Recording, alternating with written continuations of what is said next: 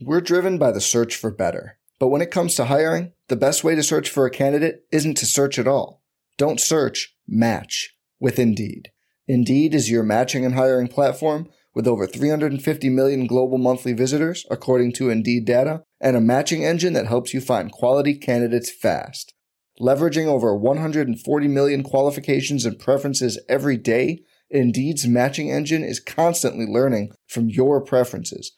Join more than 3.5 million businesses worldwide that use Indeed to hire great talent fast. And listeners of this show will get a $75 sponsored job credit to get your jobs more visibility at Indeed.com/Blue Wire. Just go to Indeed.com/Blue Wire right now and support our show by saying you heard about Indeed on this podcast. Indeed.com/Blue Wire. Terms and conditions apply. Need to hire? You need Indeed. What's up, y'all? It's Drewski, and I've teamed up with Mountain Dew to produce a hilarious new basketball podcast called The Dew Zone with Drewski. Learn the backstories of your favorite ballers and celebrities like Jamal Murray. Did you have like a favorite team? Was it the Raptors at the time or no? Was the Raptors even started around that time? Come on, bro. I ain't that old, fam. You talking like I'm 50. Taylor Rooks, Asia Wilson, and many more. You won't want to miss this. Listen to The Dew Zone with Drewski on Apple Podcasts, Spotify, and wherever you listen to podcasts. The Zone Coverage Podcast Network.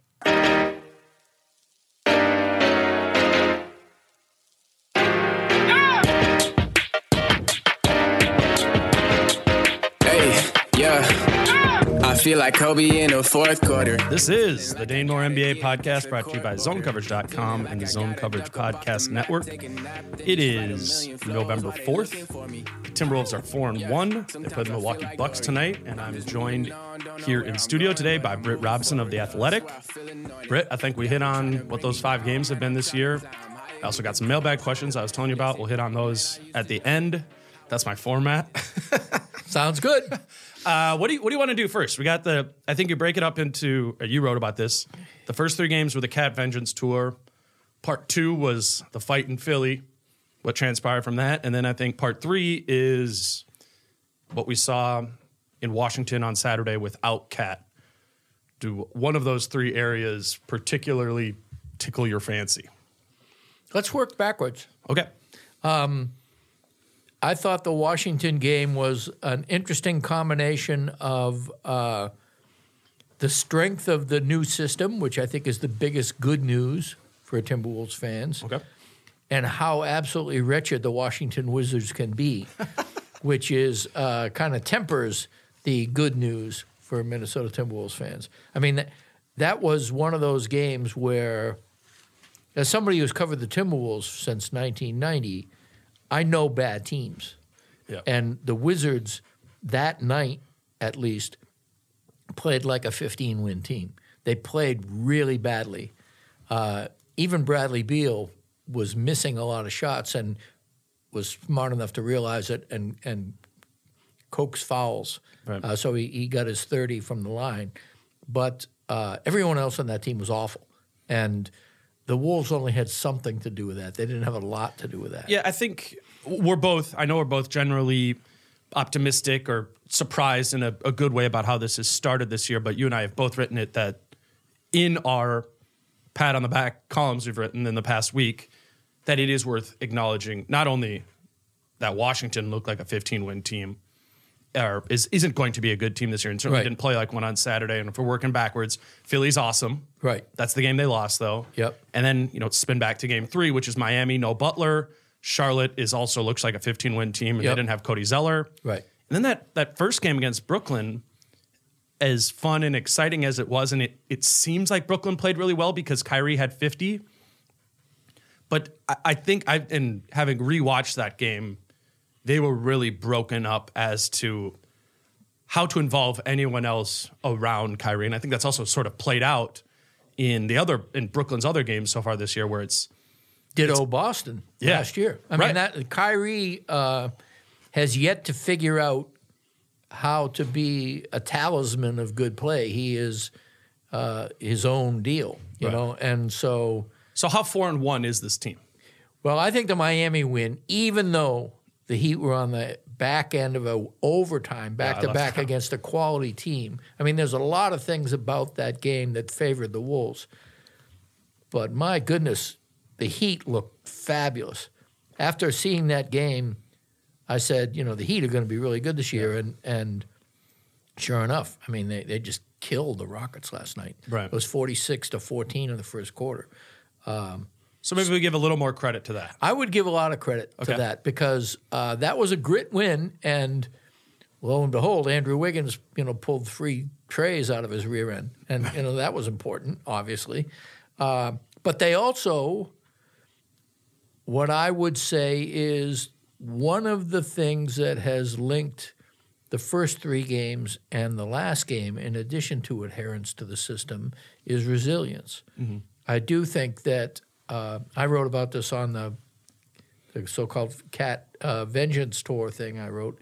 I'm not a sentimentalist. I'm not somebody who really puts a lot of stock in kumbaya stuff. And I was deeply skeptical of how important that was. And it's very early. Who knows? I think the way you put it was it's real, but not necessarily important. Yeah, and what I don't think there's any question that the resilience of Brooklyn and the resilience of Miami, those 2 games, playing Brooklyn and playing Miami, has something to do with this vibe this team has.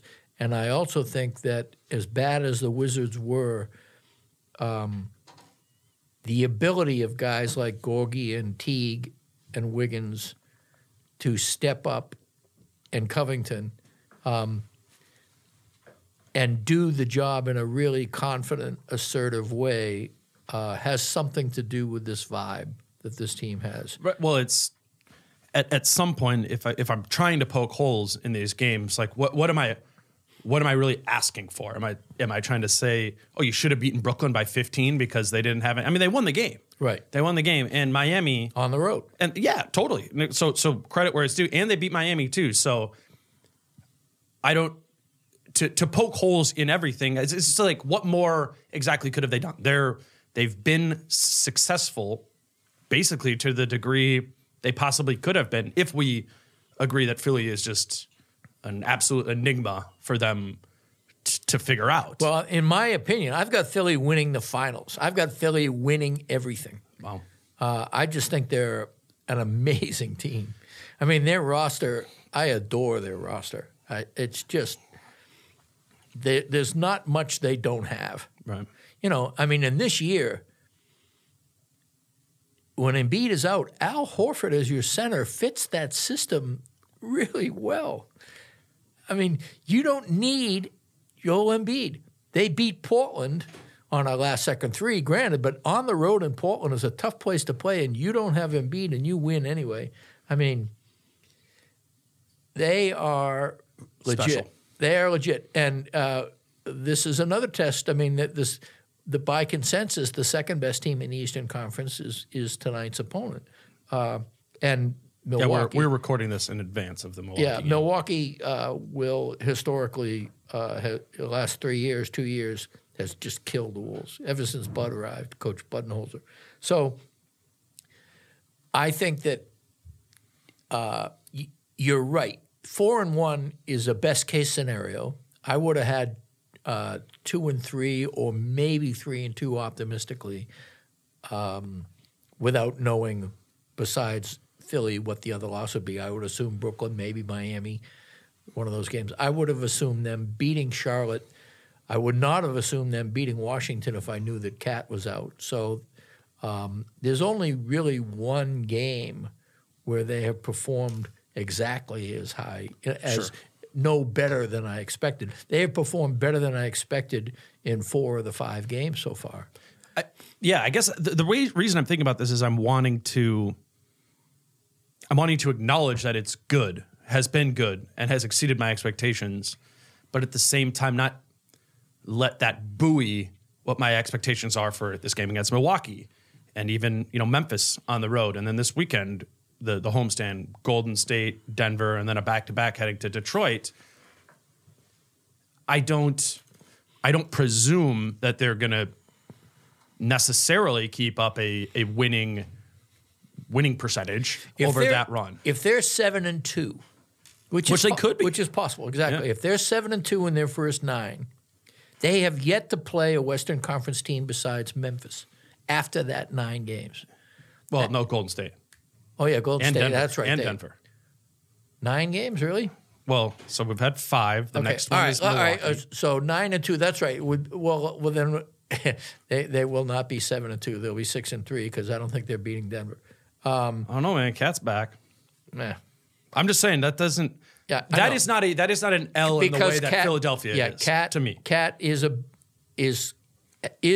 Jokic what Embiid is to Cat.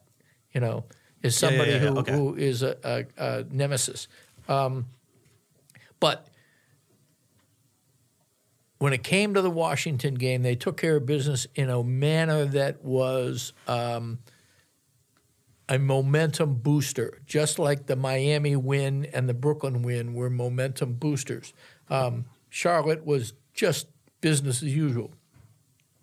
And you could argue, I will argue it here, although I'm not sure how much I believe it, that Cat getting in a fight with Embiid is a momentum booster because everybody, you know, the Kendrick Perkinses of the world and the people who you know, regard whether or not you're a pussy by whether or not you're willing to wrestle somebody on the basketball court at a certain point in time, and that incredibly progressive thinking.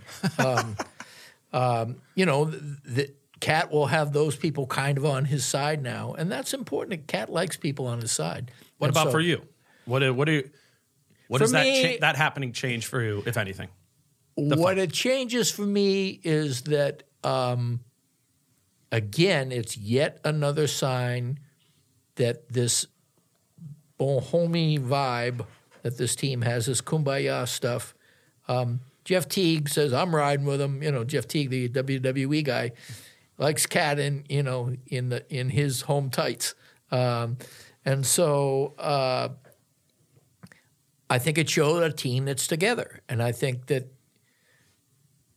in the past, that didn't necessarily happen. And so as far as the fight itself or whatever, let's face it, you know, Embiid is a jerk. And he was in the mood to play with Cat that way, you know, to get inside Cat's head. The fact that he did is slightly concerning, but I think the spin on it is a good spin, which is Cat's a new guy. He's not going to take this anymore. And Embiid bringing in Jimmy Butler and Jimmy Butler doing that, I don't think that kind of thing is going to be as effective as it might have been even 3 weeks ago. Right. I think that is one of the good signs of what's happened. And none of this does happen if the system wasn't being effective, if the team hasn't been buying into it, and if we didn't see a relatively – because it has been the system, aside from Cat. There have been a numerous groups of small-time contributions, you know, guys like Okogie and Von Lay and Shabazz Napier and Jake Layman. That's been the biggest surprise for me. I mean, go down the list of all those guys have been. They've stepped up and been what they should be. Given no more, their role. no more, no less. I mean, they should. What they should be is what I'm saying. What they were signed to be, they are filling those slots. You would argue, I think, that Layman has been better than that. I gave you all kinds of grief about Layman's defense until I looked at his defensive rating, which is really good. The eye test doesn't show that for me, but you can't argue with the numbers. The numbers are phenomenal on Layman. I think for me, Vonleh's been even more of a step in the right direction. Unselfish guy, yeah. Because you and I both were very skeptical of, okay, you turned down a multi-year deal to get back on the market. What does that mean for the way you're going to play this year? Right. Because traditionally speaking, you know, putting up more numbers, getting more minutes leads to a bigger next contract. And he hasn't been like that at all. Not at all. Not at all. And watching the preseason, his defense looked really bad. Yep. And so then to see him come out and be committed to defense and effective, that I guess it's a smaller role than Layman and Okogie because it was just 13, 14 minutes a night. But I thought those 13, 14 minutes a night were going to be dangerously bad.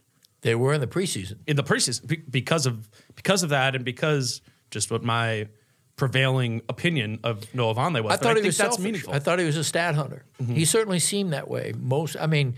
I immediately didn't like him his first couple of years in the league when he would come in, and he was a little bit ballyhooed as somebody who had a lot going for him. He was very young, which always helps the hype. But even last year in New York, right. It was New York is a weird environment, and so he was stat hunting, appropriately so. Except he only got a 1-year deal for $2 million, so maybe not. I do think Layman and Okogie though have also been maybe more meaningful because they're playing more minutes. People who've listened to this or read me know I've been very skeptical of Josh Okogie's jump shot, right, and very interested in how does he become a noticeably plus player without that, because I just have the prevailing assumption that that's never going to really come into being a true weapon for him. But I don't think, we throw 3-and-D out there on anybody who tries hard on defense. And so the question for me with Josh Okogie is, how can he be a really good player without the 3-and-D? And I think that was possible. And is possible, and I think he's illustrated the ways that can be. And the biggest thing for me is that I've seen is the distribution, which he started showing at the end of last year, right? Like that's kind of when that started coming to be. Yep. But getting to the lane, putting pressure on the rim, and dropping off not only to Cat. I mean, it's been a lot of the highlight plays this year, so people have, I'm sure, have seen it. His little drop offs to Cat for dunks. Jordan Bell had that big dunk the other night. That's how you apply offensive pressure if you are a wing who can't shoot. Exactly. And he's doing that. And what was really funny was he got a charge right before he did it again without the charge. That's what was really fun, was that he's not afraid. He's not afraid, but also they went right back to it, and it was a beautiful flush that time. He did the drive to the hoop. Somebody came over. And, again, this is all prefaced on the idea the Wizards don't know how to play defense. But Okogie, because he is such a happy-go-lucky seeming guy, his court IQ is very underrated.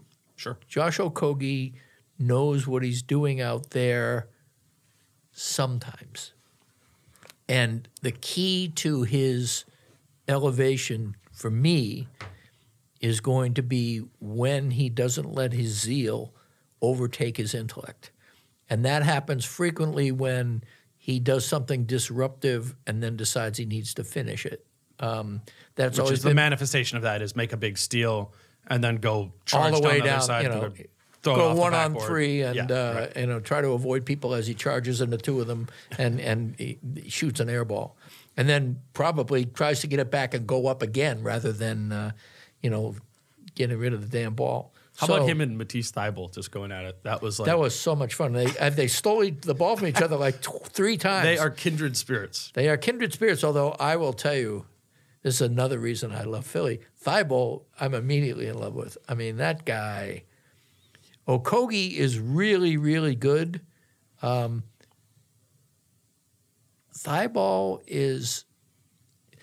got a little Kawhi in him. That aspect of that stealth strength guy, Okogie doesn't have that stealth. Okogie is just out there. I was listening to Zach Lowe, which I'm still trying to get you on, listening to his podcast.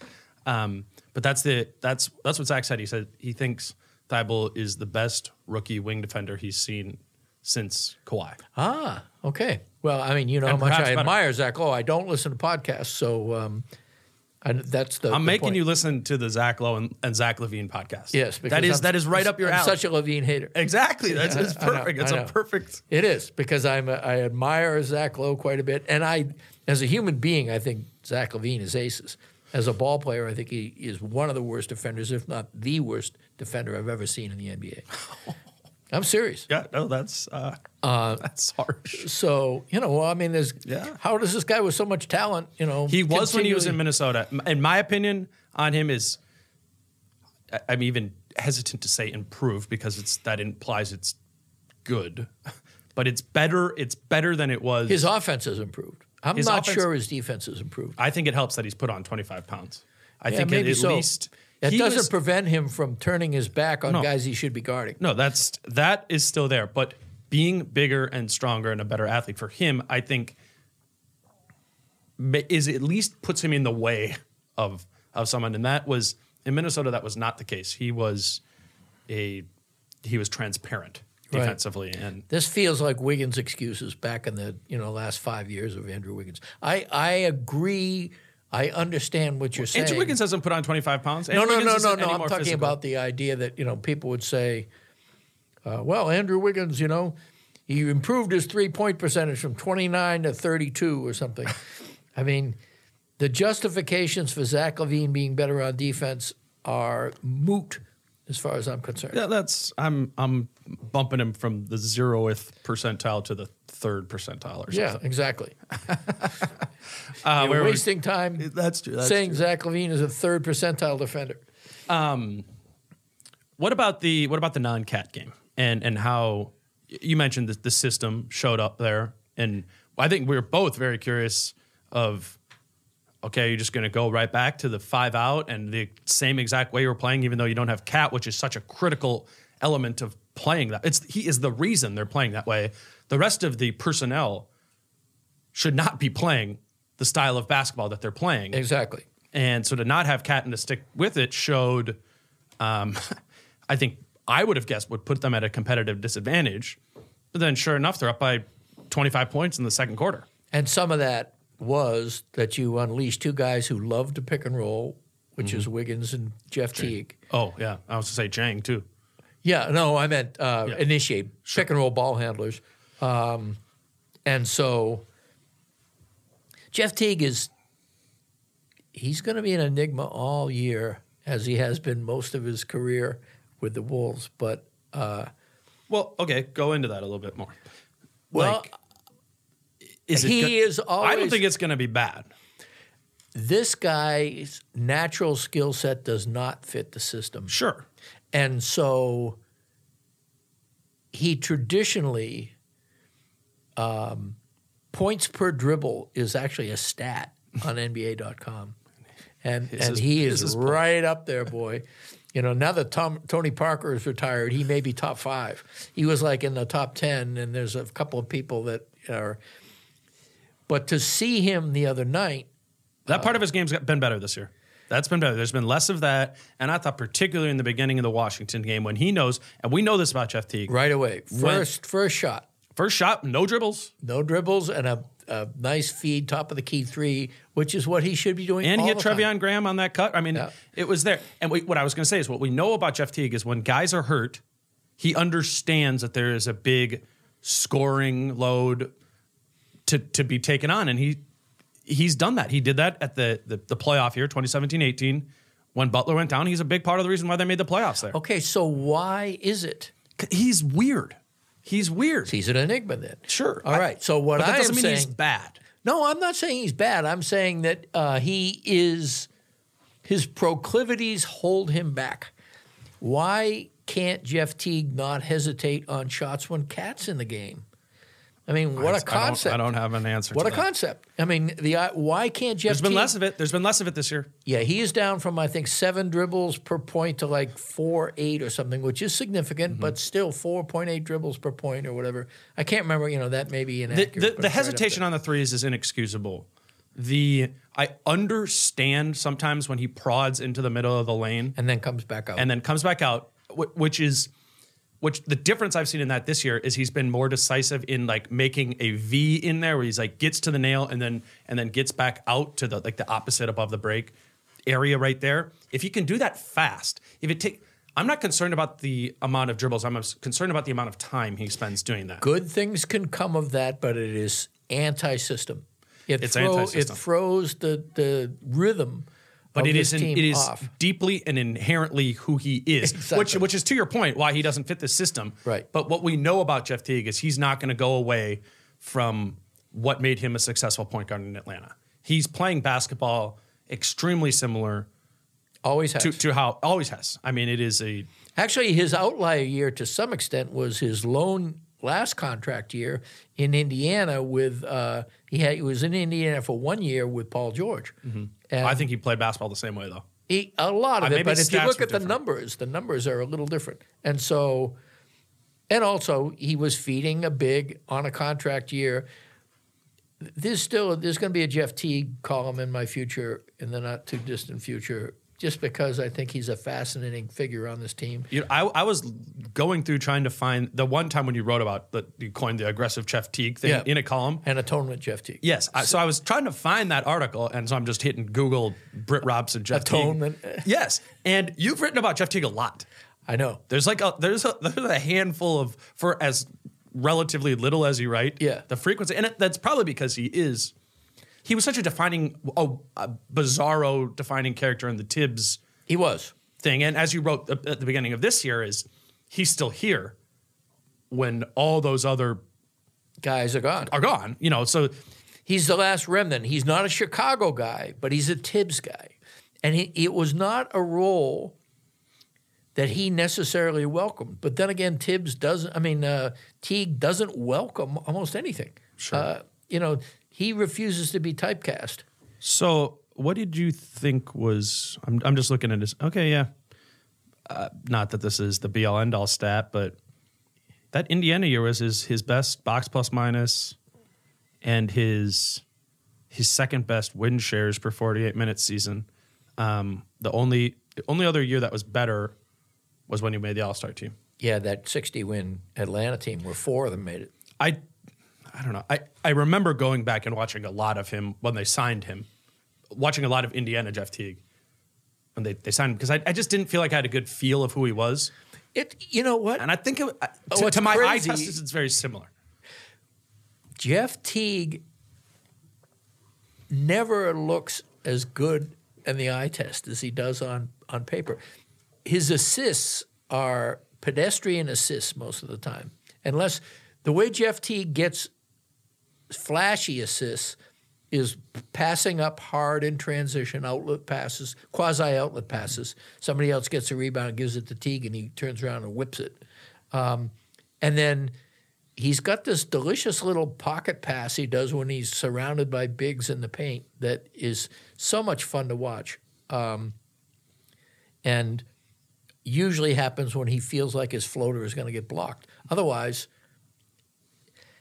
he's just a weird guy. And his defensive numbers are always so much better than the eye test. He gets left in the dust constantly on-ball coverage. They don't look very good at what I'm looking at right now.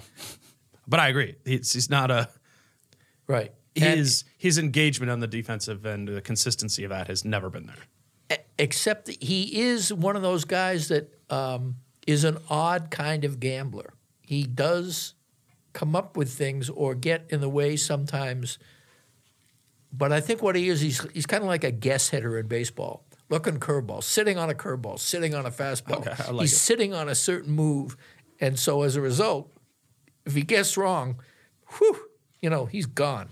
I will not stand for his defense. I'm not going to suggest Well, his that. defense has never been great. But his defense is not as ridiculously bad as what you would think Sure. watching him play.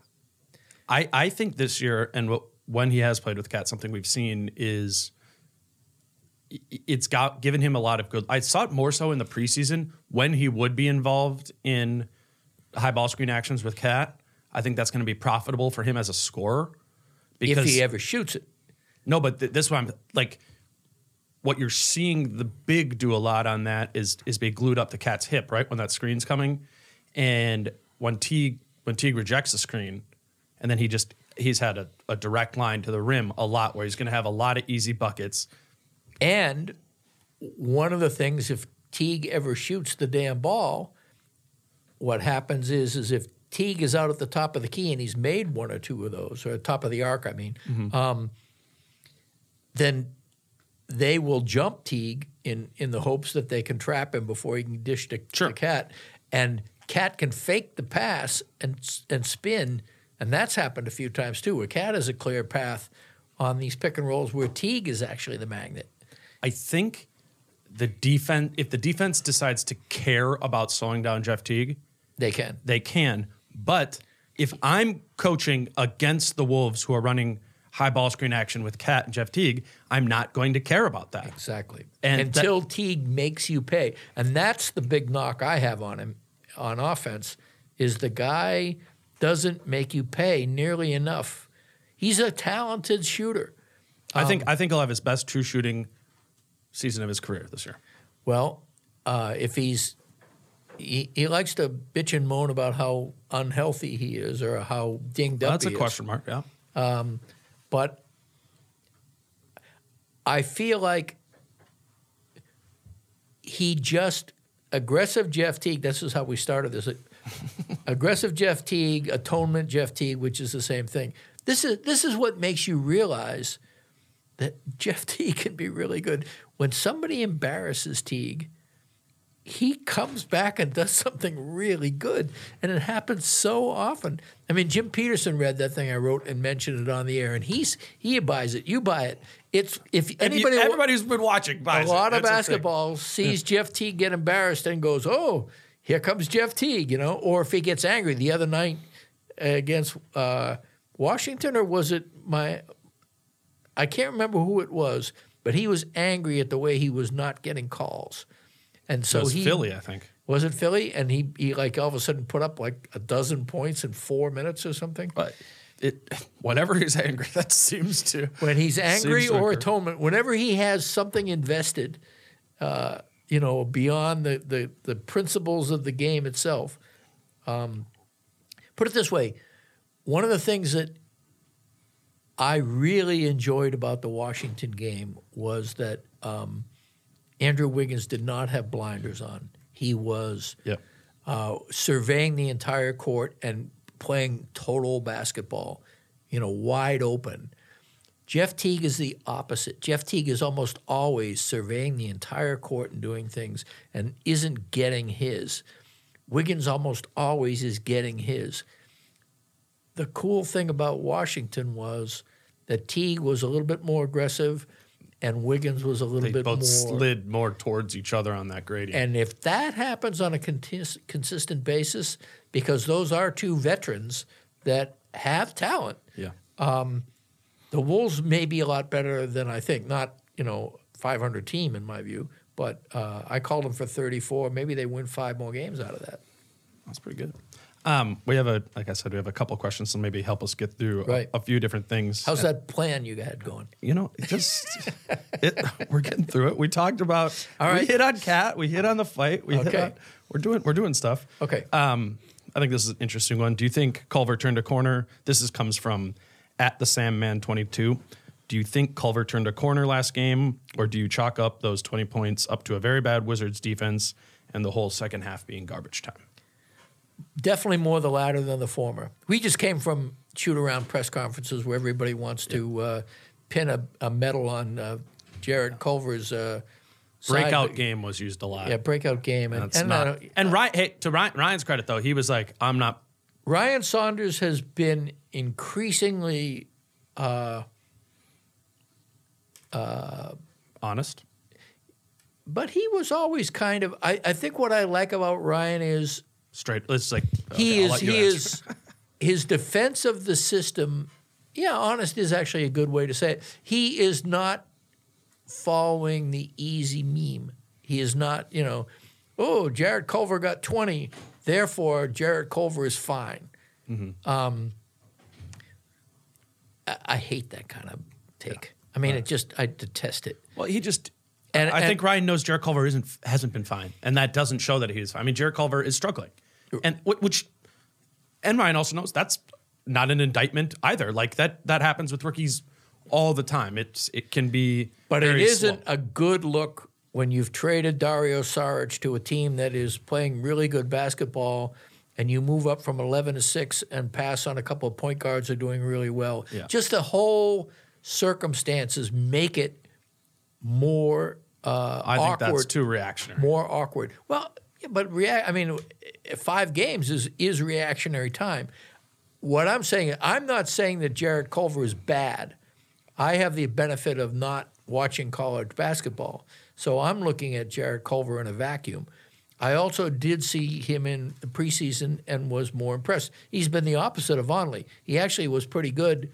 I especially liked him as a playmaker. Because he was playing point guard. He wasn't playing on. He was initiating actions. That's why he was better in the preseason. His turnovers as a playmaker, regardless of whether you call him a 2 guard or a 1 guard or a 3 or whatever, have been awful in the regular season.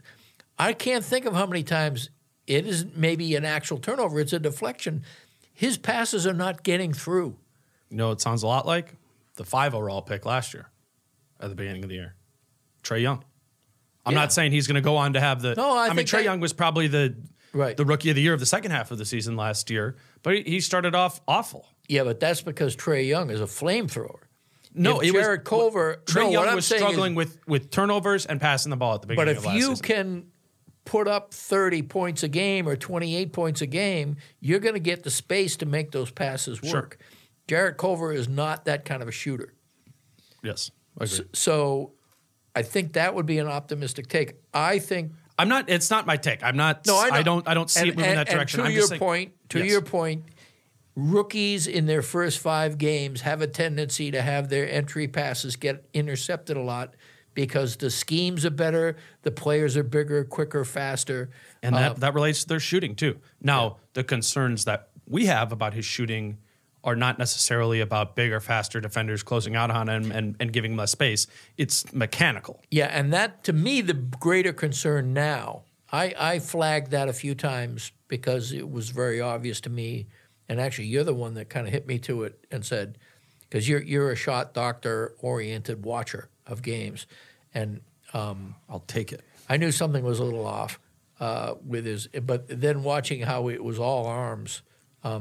I think that's a product of moving back to the three-point line. I think it'll look different. If he starts working in pick and roll and getting into a 15-foot range, I think the shot will look a lot better. But my point isn't, I no longer, my bad shooting is not at the top of my fix-it list now. What's at the top of my fix-it list is figuring out ways to get him comfortable with the upgrade in physicality in the NBA.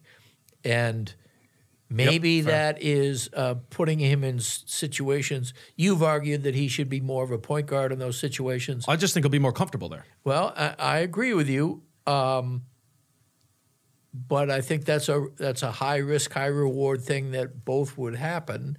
I think he can play as I think he can. Him and Shabazz Napier, when they're on the floor together, there can be a more even split of who is initiating the action when those two are on the floor together. There's not a ton of bandwidth out there for Jarrett Culver to play quote unquote point guard. Except what's interesting is that when Napier and Teague are out there, Teague is the combo in the system, and Napier's always the point guard. But that's not what Napier's always done. Last year it was the inverse of that. Russell was the point. Napier was the combo. Same thing in Portland. I agree. No, I mean I'm well versed and I actually think you've done a great job of chronicling Napier's comfort as a 2 guard, statistically backing it up, and predicting that the Teague-Napier combo would be a good thing to work with. Looking at the roster, I thought that was foolish. You have been definitely more right about that than I have in limited minutes, but I think it's something that Ryan Saunders likes in his toolkit. Well, it's very Brooklyn. All that said, I think that certainly gets in the way of Culver getting time at the point guard. And also, I think I have yet to see Culver spend a minute as the point guard. Well, Washington game, but even then, that was. I mean, if you're talking about bombing from 3 as your point guard, I mean, the media at this shoot around today were making a positive big deal about him taking 17 shots, and everybody agreed that they were good shots. I would argue that just because somebody is open, it's my whole complaint with Okogie too. Everybody's saying, well, Okogie should shoot when he's open and Culver should shoot when he's open. No. I mean, not if you're – Okogie has demonstrated how Okogie can be better if he isn't jacking up threes by putting it on the deck and feeding people off the dribble. From what I understand and saw a little bit of in the preseason, Culver is a good finisher when he has the seam and can dish off the dribble. That's kind of what I'm talking about when I'm saying putting him in situations. If he's doing that quasi, dribble driving but giving up the ball at 15 feet, that's where he's getting a lot of his turnovers right now. That's true. So I think the first good Jarrett Culver game is going to be informed not by him being the point guard, because I don't think they're going to do that a lot. It's going to be by him finding confidence and a spark from being defensively active, getting runouts, and kind of letting the defense inspire the offense. I think whenever that first good game is, the actual breakout game, that's what will have happened in the first 2 I agree with you quarters. 100%. I think that Culver hangs his hat on his defense. That's what he presented himself as in our initial press conferences with him. Sure. He likes the idea that, he knows he isn't talking about guarding 1 through 4 anymore because he sees what the 4s look like and the 3s for that matter. So he doesn't have to. No, thank goodness. Yeah. And so, but can he be disruptive on defense? Once he gets some confidence and once he begins to acclimate to the speed and physicality of the NBA game, I think so. Now, during the Washington game when people were anointing him as, hey, Culver's fine, and I kept on saying I'm still concerned about him, and people were, it just reminded me so much of when I had doubts about Wiggins and Levine, and people would say, he's 19, or he's a rookie, or he's only in his second year, he's only in his fourth year, and he's only 22. The point being, watch what's in front of your eyes. Did Jared Culver have a good game against Washington? Well, his three-point shot was going down. I will say that. If you're asking me to score individual performances against that wretched defense, I'd put him about 7th, maybe 8th. I agree with that. The one part of it the other part of the eye test that we're fortunate to be able to see is the non-basketball time. Yes. In being in the locker room, just being around practice, seeing them operate as humans at work. Right. And I think, this is just my speculation, I think that is going to be a real adjustment period for him, perhaps more than any other lottery pick will be this year. And that's okay. That's not on him to do. I've said this before. I think there is a real human difficulty to having grown up in Lubbock, Texas his whole life, gone to college at Texas Tech in Lubbock for 2 years, and then moving to Minnesota. I don't see him having a social comfort in the people he's around right now. Right. And and that might not be all on him. That could be, you want to talk about leadership from Cat or from some other guys, maybe Andrew Wiggins. Like, he needs a little bit of come under my wing. I think that could go a long ways with him. Normally, I think that stuff's sort of overrated, but just when I watch him in the locker room, he's got his big white headphones on all the time. Right. And I mean, it's weird in NBA locker rooms these days where everyone's just not sitting there on their phone. Right. But you know what it's like? They start talking to each other. Like, Jarrett is he is very much in his lane, and to build confidence, I think he needs to step out of it. And Cat doesn't like quiet guys. He loves Okogie. I mean, Cat and Okogie and the same thing. Reason he loves Jordan Bell and Covington. Yeah, no, that's there you good go. point. I mean, he likes the gregarious personalities, but in terms of mentorship, he took a personal need to mentor Okogie last year, and that's continued through. And Okogie, well, he should with Jared Culver. Okogie is Cat's lieutenant now. I mean, Okogie, if Cat says something, Okogie is right there with it, Sure. And so, and that's wonderful for both of them. Quite frankly, that's a relationship. Which is all to say, I think if I'm looking for a Culver mentor. It's too bad he won't be around for very long, but Teague is right there, and Teague likes his game. You know who I've seen it beat, and again, I see a fraction of the total team interactions. But you're around a lot. Gorgie Jang. Well, good. I've seen that, and he's a vet. I mean, Gorgie was 29, turning 30. I think he gets it. I think he is recognizing that Jarrett's not totally comfortable. Right. Yet. And that's, I don't know. Maybe it needs to be a bigger And that will be person, good because Gorgie and Wiggs are tight. I mean, they have always been tight. They're great on the bench together. They're always laughing on the bench together when they have a moment, sit with each other. We didn't even give Gorgie enough props when we were talking about the. I mean, we both like Gorgie. Yes. I mean, I've been a long time fan of Gorgie Jang's strengths, and I think his weaknesses are overrated. I think his 100%. Mostly because his former coach. But also, I mean, Ryan has not been kind to Gorgie, and I would say system over that, personnel. Except I think he can play in the system. I don't get it. I don't get it. And it's going to be something I'm going to become frustrated with, whether it's Gorgie or the other bigs. If they don't start playing two bigs, it is. See, I'm a system overall guy. Sure. And can't we do the system overall and have minor tweaks along the way? Like when we had this discussion before we got on the air. I would say if you have 3 or 4 minutes where you can plug in to stop the bleeding. That's all I'm asking. All right. That's all I'm asking. Maybe when you're down 32-12 in rebounds in the first half. Exactly. That might be a time where you go. just want to say, hey, we can do this counterpunching for a very short period of time. Who doesn't do that? Give me a team who just says, nope, we're doing our system the entire time no matter what. No one. No one does that in the NBA. Well, I mean, let me think about that for a minute because I do think that. I don't think so. Not to the degree we've seen it yet. It's only been 5 games, so caveats there. Right. And maybe we will see it. But if in this Milwaukee game, they're getting they continue to not want to put Covington on the point, so he's not guarding Giannis out there, stuff like that. Like Noah Vonleh, have Noah Vonleh on him. Try other different things. This might be a bad example because I really enjoyed the way Covington and Cat played Giannis and Brook Lopez in that final preseason game. I mean, they were switching. Now, that'll be interesting to see because Cat is switching much less in the real games than he was in the preseason. Very much so. And being much better. Mm-hmm. No, I don't think that's a bad thing. But Jesus, good luck on rim protection against Giannis. I mean, it's just impossible.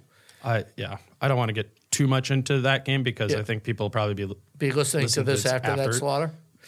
Well, I mean, it's going to be a slaughter if they put Covington on him early and Covington gets in foul trouble, and they can't adapt along those lines, and they end up just going with Jake Layman on him or something like that. I think that you have to put. If I were to ask for a person to be put on him, I would say in order: Vonleh, Covington, Okogie. I watched this morning. I was watching Milwaukee's last game against Toronto, and Siakam got in foul trouble, was struggling with Giannis early. What a shock! And you know who did the best job on Giannis was OG Anunoby. And I mean he's a very good defender, but I think teams when they put a bigger guy on Giannis, so this is kind of counter to my two bigs thing. That's more just a prevailing thing. They try and get a little bit more physical with him, which leads to more fouls, and Giannis's ability to continue through the foul is elite, maybe the best ever. And I think sometimes what you just need to do is have a decently strong but agile wing defending him. And I think I'm interested to see what Treveon Graham does on him. I think that will be a lot of the matchup. He would be the OG Anunoby. If that one game is telling, that's unfair. But that's I'm watching OG Anunoby guard Giannis every time, and I go, I think Treveon Graham could do that.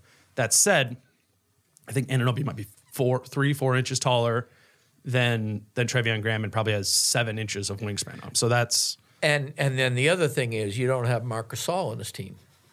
Yeah. I mean... Yep, you're right. You know, if you have somebody who can be there so that when he overpowers you down low, somebody shifts over... I almost like the idea of a big on him like a Vonleh. The reason I mentioned Vonleh, I think either the second after that, is to force Giannis to shoot from outside. Mm-hmm. I think that's the only way you come close to stopping Giannis is making him shoot more than a third of his shots outside the restricted area. Sure. And I think if Vonleh is on him, they try that. That was very much my stance with Philly too. If you played him again, is I think that would be the best option is to have Vonleh be Al Horford. Bait Embiid or Al Horford. Okay, yeah, right. Like the example I was using was the Philly-Boston series from 2 years ago. Exactly. Where they went with Horford or Baines. Over those guys. Speaking of which, Baines, man, he's a key to Philly's, Phoenix's rise here. Did you watch him did you watch the Golden State Phoenix game? Yes. Baines looked like Wilt Chamberlain against, it was Golden State. That was the biggest indictment of Golden. That was Steph was playing in that game. I know. Oh my gosh. But Aaron Baines learned a lot in the Celtic system. He improved so much. Well, when we argued a bit about, you believed more in Phoenix and Memphis going into the year than I did. I think they're good teams. There's not a bad team in the West. It's proven to be accurate. So another one of the questions is from Bradley Phil Smith is, where do the Wolves fall in the Western Conference power rankings now, considering their hot start and disappointing starts/injuries from Golden State and New Orleans? I'd still put them in the third tier of 4 tiers. I think they're ahead of Sacramento. I still think they're ahead of Memphis. I do no longer... You didn't have them ahead of Sacramento to start, though. No. Well, yeah. 0-5 starts will do that to you. Yeah. And also... 2-5 now. Some people are hurt. And it's just not a good team. Yeah. They're... You heard me say this before the podcast as well, but I partly blame Luke Walton, who I regard as very overrated as a coach. I think he's a feel-good coach. And I think that the only time you have feel-good coaches is when you have a self-regulating, high-culture team that just needs their egos managed, as Golden State. That's why he was so successful there in his stint. But he wasn't successful in Los Angeles because it required more than he's that. just not a good coach. And, So we moved them below the Wolves. Yes, I moved them below the Wolves. New Orleans, which was my pet team, has had a lot of tough losses, but they also are losing and losing and losing. So I've got to think they're 1-5 as we record this. Yeah, and I got to think that they may turn it around, and they certainly get much better with Zion back. But Favors has missed time, and who else has missed time? Favors is not only when Favors is healthy, or maybe he's just never been healthy. I got to think that's part of it, because this whole idea of Jamil Okafor getting huge minutes, that's hurt them. I mean, Favors, one of my favorite things was going to be the Favors Zion front court just killing people with physicality, and then having. But since we're on New Orleans, I love New Orleans, but 1-5 is 1-5 is you have to acknowledge. I mean, it's 6 games. Do you Golden think the Wolves State win is more? below? Yes. I think of how it was that Vegas had it before the season. You had Sacramento and Golden State were both above Wolves in projected win total, and I think it feels safe to me to put them both below the Wolves now. I agree with that. So then the next questions become, I think New next one, New Orleans. I think that's a push right now because the Wolves already have 3 games. Okay, if I had to press you to pick one team to win more games this year, New Orleans.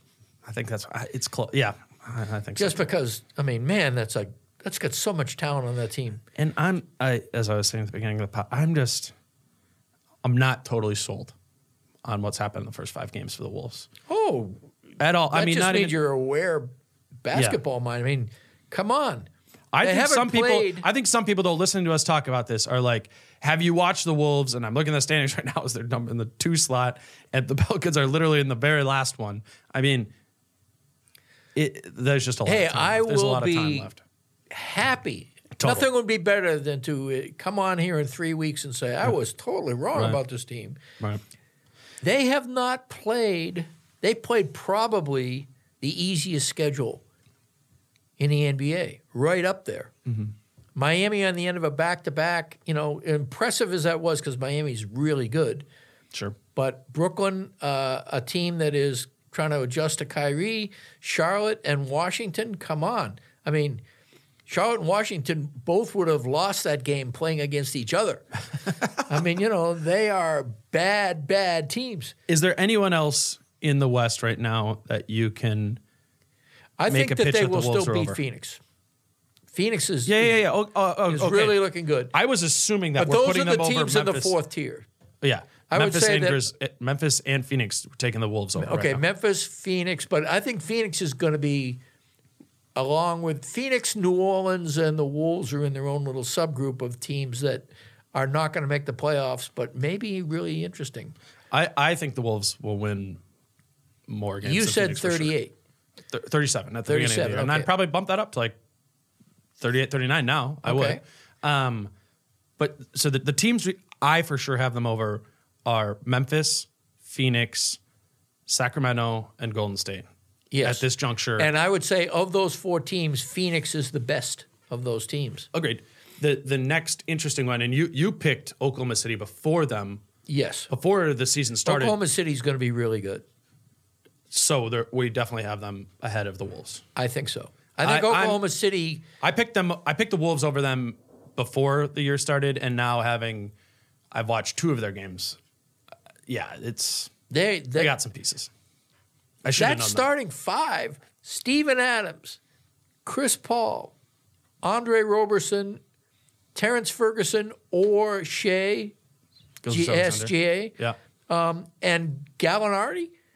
Come on. I mean, that's a really good team. I've always liked Nerlens Noel too, more Yeah. than his. Yeah, and he played last night a lot of minutes. I don't know if Adams was hurt. I kept coming in and out of that game, that early game yesterday where they beat New Orleans.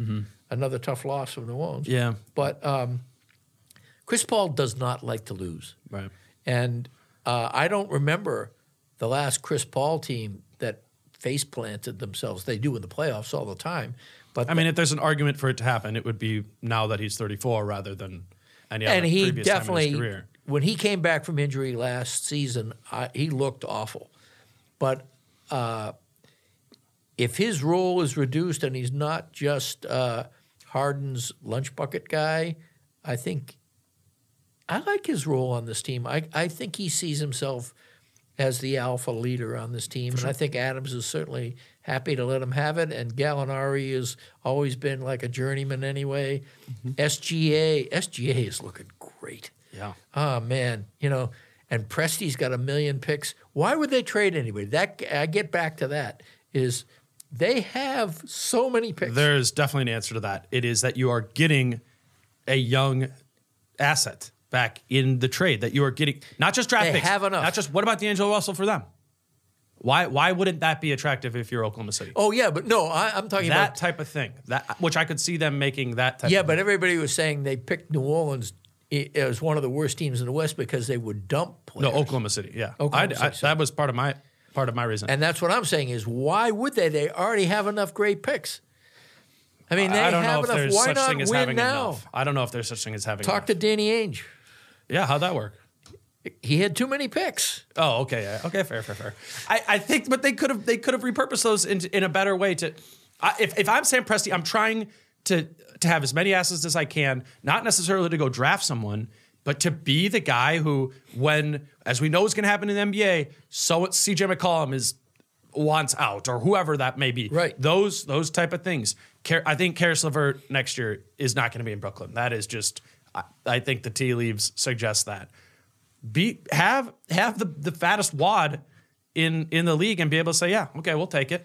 But why not already have a fat wad and a great complement of players? Because why not better? Why not be better? Because you don't need the wad, you need the great complement of players to get the guy who wants to come. Just in free agency? Yeah. Yeah. That's, I think. And then you do a sign and trade. The guy says, I won't go anywhere but there. And then you go to that team and that's you a risk. say, Particularly, I don't think that's a risk that I would take. I wouldn't take the risk of banking on that when my team is in Oklahoma City. My best player is 34. And I mean, it's Shea. You need to have Shea turn into a star, maybe that they want to attract him there. I think you go and buy it. You go and buy the guy. I think that Sam Presti, again, has proven this is a guy who back-to-back-to-back years drafted MVPs.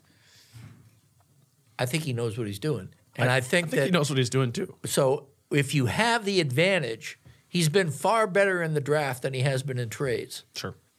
I mean, what they got for Harden was Steven Adams. You know, not a fair trade, but at the same time, what you got in that draft pick, you know, wow, you know. And so Oklahoma City's going to be fine if they stand pat and play with the team they have right now, and they may make noise in February in an improvement way rather than a tear-it-down way. And then they will still walk into the 2020 draft and the 2021 draft and clean house. They're going to be a fun team, as is New Orleans. You know, I mean, the West. See, that's why, and we won't get into this for very long, but Golden State thinks that they can immediately retool, spin, and be right back as one of the top 2 or 3 teams in the West. No way. That team is... No way? No way. I don't know about that. How old is Draymond? How many minutes has Curry got on him? Clay. Those guys are going to need a depth that other teams have. They have no depth.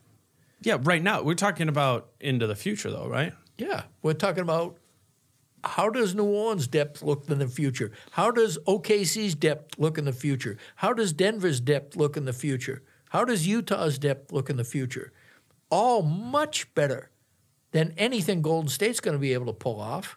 Yeah, and I'm going to bet on the talent of Steph, Clay, and Draymond at the top before I'm going to take the team with the better depth into the future and have another summer where you're not hard capped. We'll see. Yeah, I'm just saying I don't think it's ridiculous. Golden State is hard capped forever.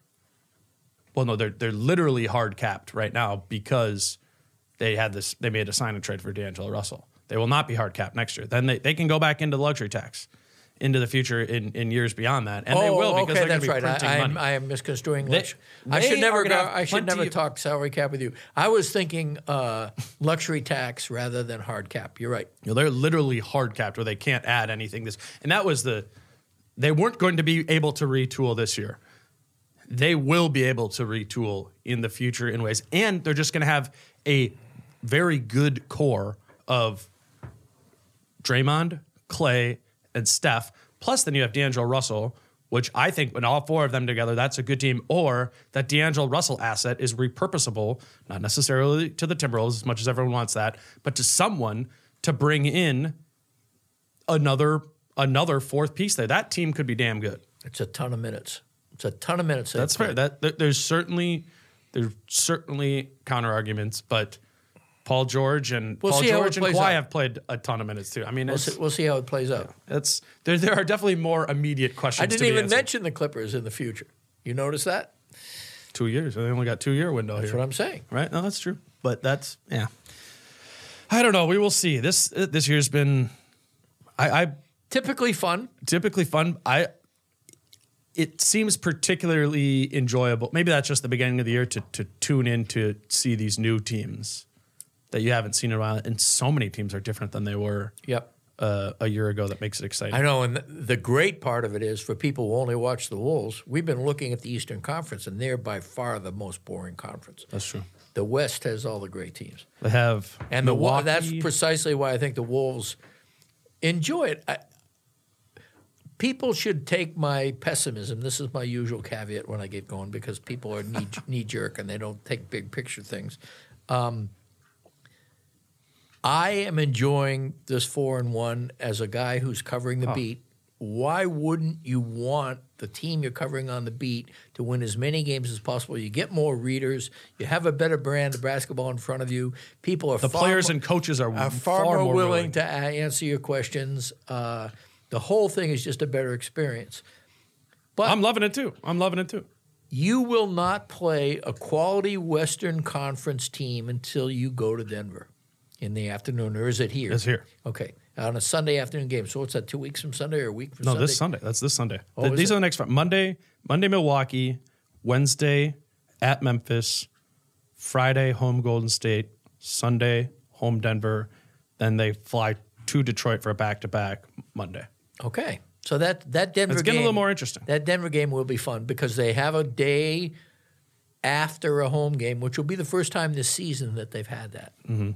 I mean, they have had 2 one-game homestands. And in theory, Golden State's the worst team in the NBA. Or like right up there, down there. Well, Charlotte beat them the other night, so there you go. You know, Charlotte was favored by 5 points in that game on the road. You got to give Vegas. Although Vegas blew it on the Miami-Houston game. They had Houston -3 for that game. They disrespected Miami. Yeah. My point is, I think they could beat up Golden State and have one of those games where Cat only needs to play 28 minutes a game, or that game, right, and then be fresh for Sunday afternoon. And they have Jokic, who Cat likes to beat up, and he's the Cat to his Embiid. Yeah, exactly. And so you're right. It'll be interesting to see the line for that game, and Denver has Philly, their game right before that. Not a back-to-back, but interesting. That is interesting. Well, but Denver has depth, and it would be very, very hard for me to expect or anticipate a Wolves win even at home. It wouldn't be difficult for me. I don't think it's, gun to my head, I'm picking Denver in that game, but I think it's, reading you, I think it's closer to 50-50 than you might assume. But I do think I'm generally lower on Denver than everyone else. Not that I think they're bad, but I think they're the number 2 seed in the West this year. Not for me. Behind Utah. Behind you? What about the LA teams? 3rd and 4th, respectively. Oof. Clippers and Lakers. I don't know about that. That's another podcast. Yep. All right. Well, we're off to I guess we got a couple hours, but we're off to the Wolves. I'm going to go work Bucks out, game. actually. There you go. Britt is at The Athletic. You can follow his column work there, him and his partner, John Krasinski. You can follow him on Twitter at Britt Robson. When's your next column coming out? Thursday, what would that be? The 7th? Yeah. I'm sure I'll have something coming up here too, and Charlie and I will be back talking on this pod, reacting to the Milwaukee and Memphis games on Thursday as well, so stay tuned for that. Check out what we got at zonecoverage.com. I'll have plenty of stuff here throughout the season, at least while this team is interesting. And even when it isn't. And even when it isn't, sometimes that makes it more interesting too. Until then, I'm Dane. Peace out. How I'm feeling, man, I hope it never stop, yeah. Green and hot so you can find me in the crowd, yeah. Don't let standards ever bring you down, yeah. Hope you dancing like nobody else around, yeah. Every fan knows the right player in the right position can be a game changer. Put LifeLock between your identity and identity thieves to monitor and alert you to threats you could miss. Plus, with a U.S.-based restoration specialist on your team, you won't have to face drained accounts, fraudulent loans, or other losses from identity theft alone. All backed by the LifeLock $1 Million Protection Package. Change the game on identity theft. Save up to 25% your first year at LifeLock.com/aware.